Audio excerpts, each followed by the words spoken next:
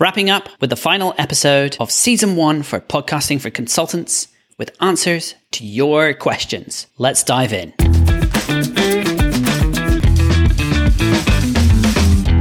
And as always, this episode is brought to you by my agency, Spotlight Podcasting. We help consultants launch and produce B2B interview shows that drive revenue. You record, we take care of the rest. Now, as we come to the end of this first season, I want to emphasize a point that really, if there's only one thing that you'll pick up from this whole series, I will consider my job done.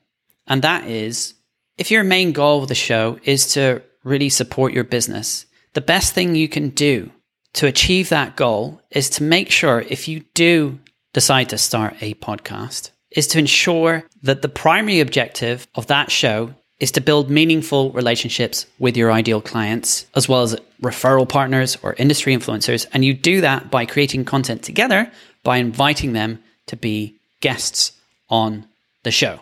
And what this means is, do not make the show about yourself or your brand. Instead, you want to focus on elevating and showcasing your guests. Shine the spotlight on them. And just in case it didn't occur to you, that's why our agency is called Spotlight Podcasting, because that's what we really focus on.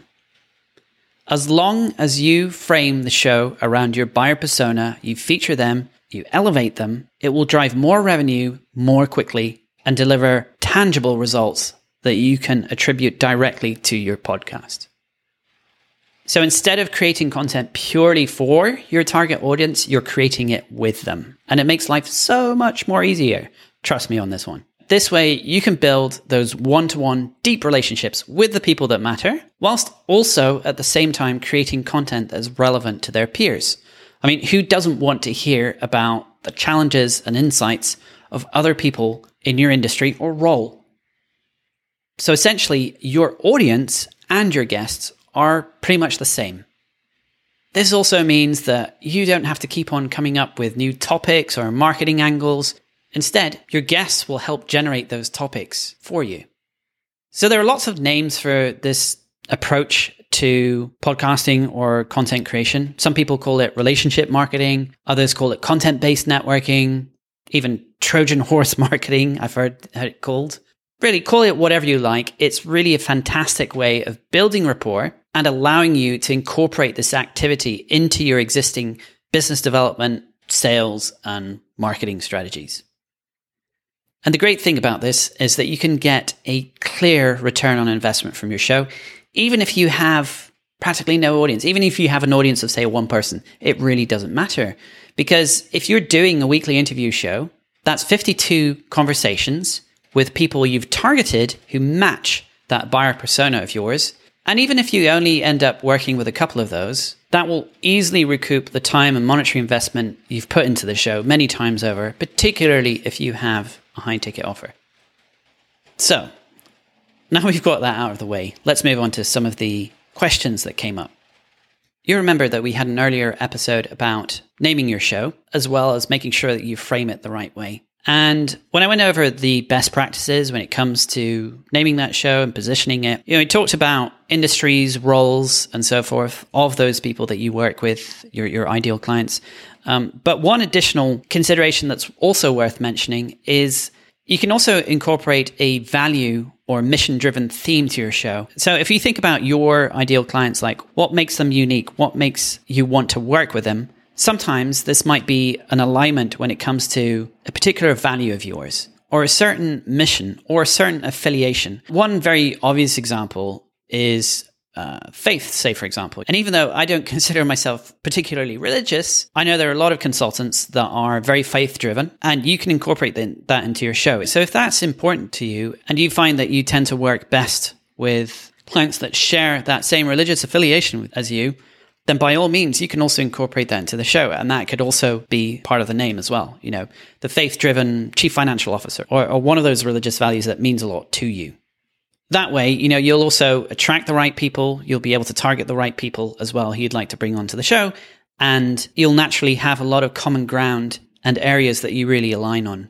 Now, it doesn't have to be religion. That's just one example I've given. But it may be some other sort of affiliation or common value or characteristic That also leads me on to, the fact that you can also frame your show around potentially a somewhat tangential discussion that would allow you to also bring more of your own expertise and experience into it as well. I know that I said you shouldn't make the show purely about yourself. Let's say, you work on a lot of projects that are in digital transformation, for example, and you're change management consultant. Instead of making your show about change management, you can make it about digital transformation, to which your guests can speak to, but it will also allow you to bring in some of your own stories, your expertise, and so forth. Another question that came up was around interviewing styles. Now, we've previously described a more kind of traditional approach to running an interview, where it's very conversational. You're bringing out points of view and insight from your guests with a view of building rapport. And usually that works quite well if you have a pre-interview call, as we've described before, where you set them up for success on that main interview. But there are other approaches that can work as well. One of the clients that we worked with, a chap called Chris Schembra, who runs a show called 747 Conversations, has a particularly unique style of interviewing where he only has one prepared question that he's identified as being one that allows people to open up, share personal insights about them, and relate it to their work and their lives. And he starts off every episode with this question. I'm not going to tell you what the question is. You'll have to listen to his show to find that one. But what he then does is something that actually a lot of podcast hosts have difficulty with, is he really listens very intently to what the guest says and then asks very thoughtful follow-up questions. And he's also not afraid to have long pauses or silences. And one of the advantages of using this approach is it's extremely easy for the guest to prepare. He mostly interviews founders of Fortune 500 companies who are extremely busy, but by only having that one question, it's very easy for them to just think of the answer before going on the show. He lets them know he tells them what the question is before they're interviewed. And it also means if they listen to any of the other episodes, they'll hear that question at the start. They'll hear how other people answer that question, and they'll be able to think of their own answers beforehand. So it makes the preparation for the guest quite easy, especially for extremely busy people you're interviewing. That said, I think Chris pulls it off very well. It's quite a skill that he has of being able to really listen well and ask those follow-up questions. But some people need a little bit more structure than that, or a little bit more of a roadmap. And so another approach that can work quite well is to have a set list of questions, pre-scripted questions that you have. These don't necessarily have to be completely set in stone. You can have a list, and then you can, as you go, you find it, you hone it, you tweak it. A well-known example of this interview style would be John Lee Dumas' Entrepreneurs on Fire. And even though it may seem a little bit formulaic, I've found that actually running these interviews myself, that you can take the questions and you can adopt a more conversational tone, slightly adapt it to whoever you're speaking to. And an advantage to this approach as well is that it really gives you a very clear sense of structure and process to follow that you can continually iterate on and get better at. And it also allows you to create segments as well.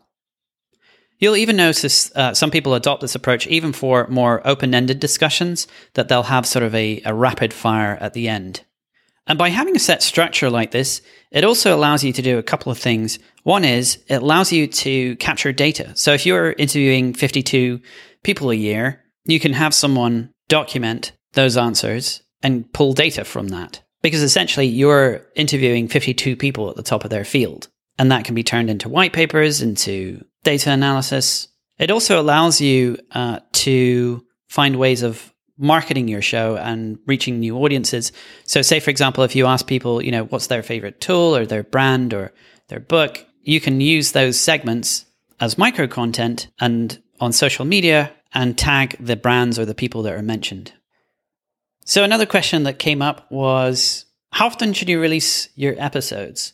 And our recommendation is, at minimum, to try and aim for a weekly show, because we're all creatures of habit. And so we get used to things happening on a certain day.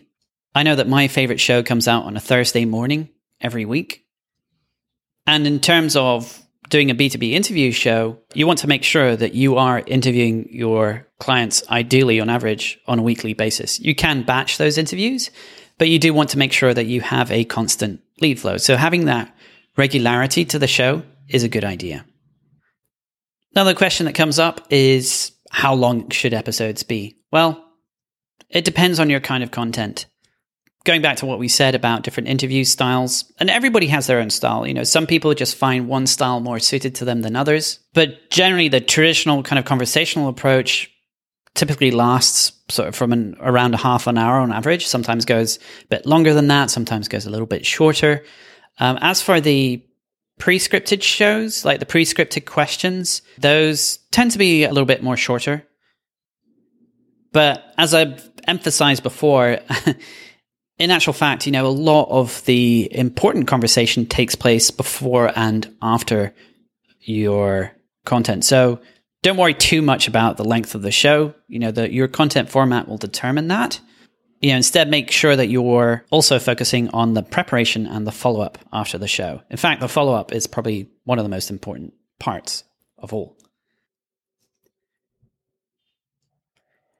Another area that's worth mentioning about running shows like this is perfectionism. I'm sometimes guilty of being a perfectionist myself, but I've often seen where people get very hung up on certain details about making sure that the show sounds perfect and that their interviewing is amazing and so forth. And to be honest, you're only really going to get really good the more you do it.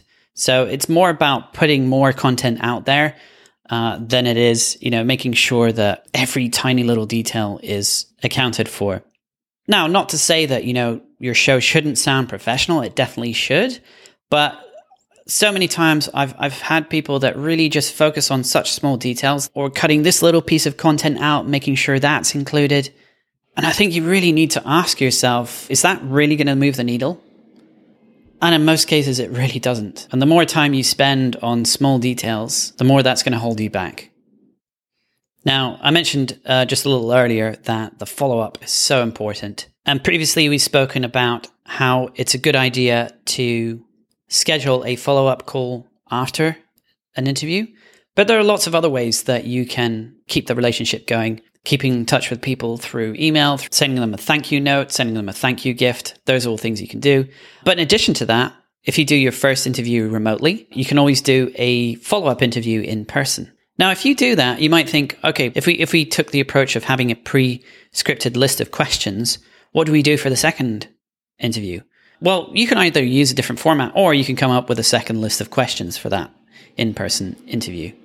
You can also have more of a roundtable discussion on the show. So you could bring different people together who you think would also complement each other really well. So you can become sort of like a dot connector. And also find other ways that you can be a facilitator. Maybe if it's online, you might be doing online events, bringing the right people together. Or if it's, in person, maybe you do a dinner with those people that are local to you. Virtual summits are also a great way of being the go-to person in your industry, particularly as you probably, by doing all your podcast interviews, you already have a whole bunch of people that you know already. You know what their main expertise is, and you know that they'll probably say yes to coming on. So continually looking for ways of collaborating, of following up, is only going to serve you really well in staying top of mind. So I think that's a good place to wrap things up. Just emphasizing the importance of building long-lasting relationships with the people that matter. That's really the aim with this kind of interview podcasting that we're advocating for. And if you want to go back and find all the resources and links for the show, you can find them at podcastingforconsultants.net.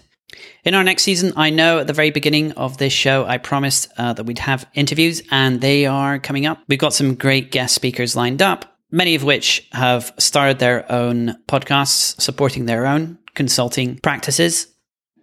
So until next season, take care.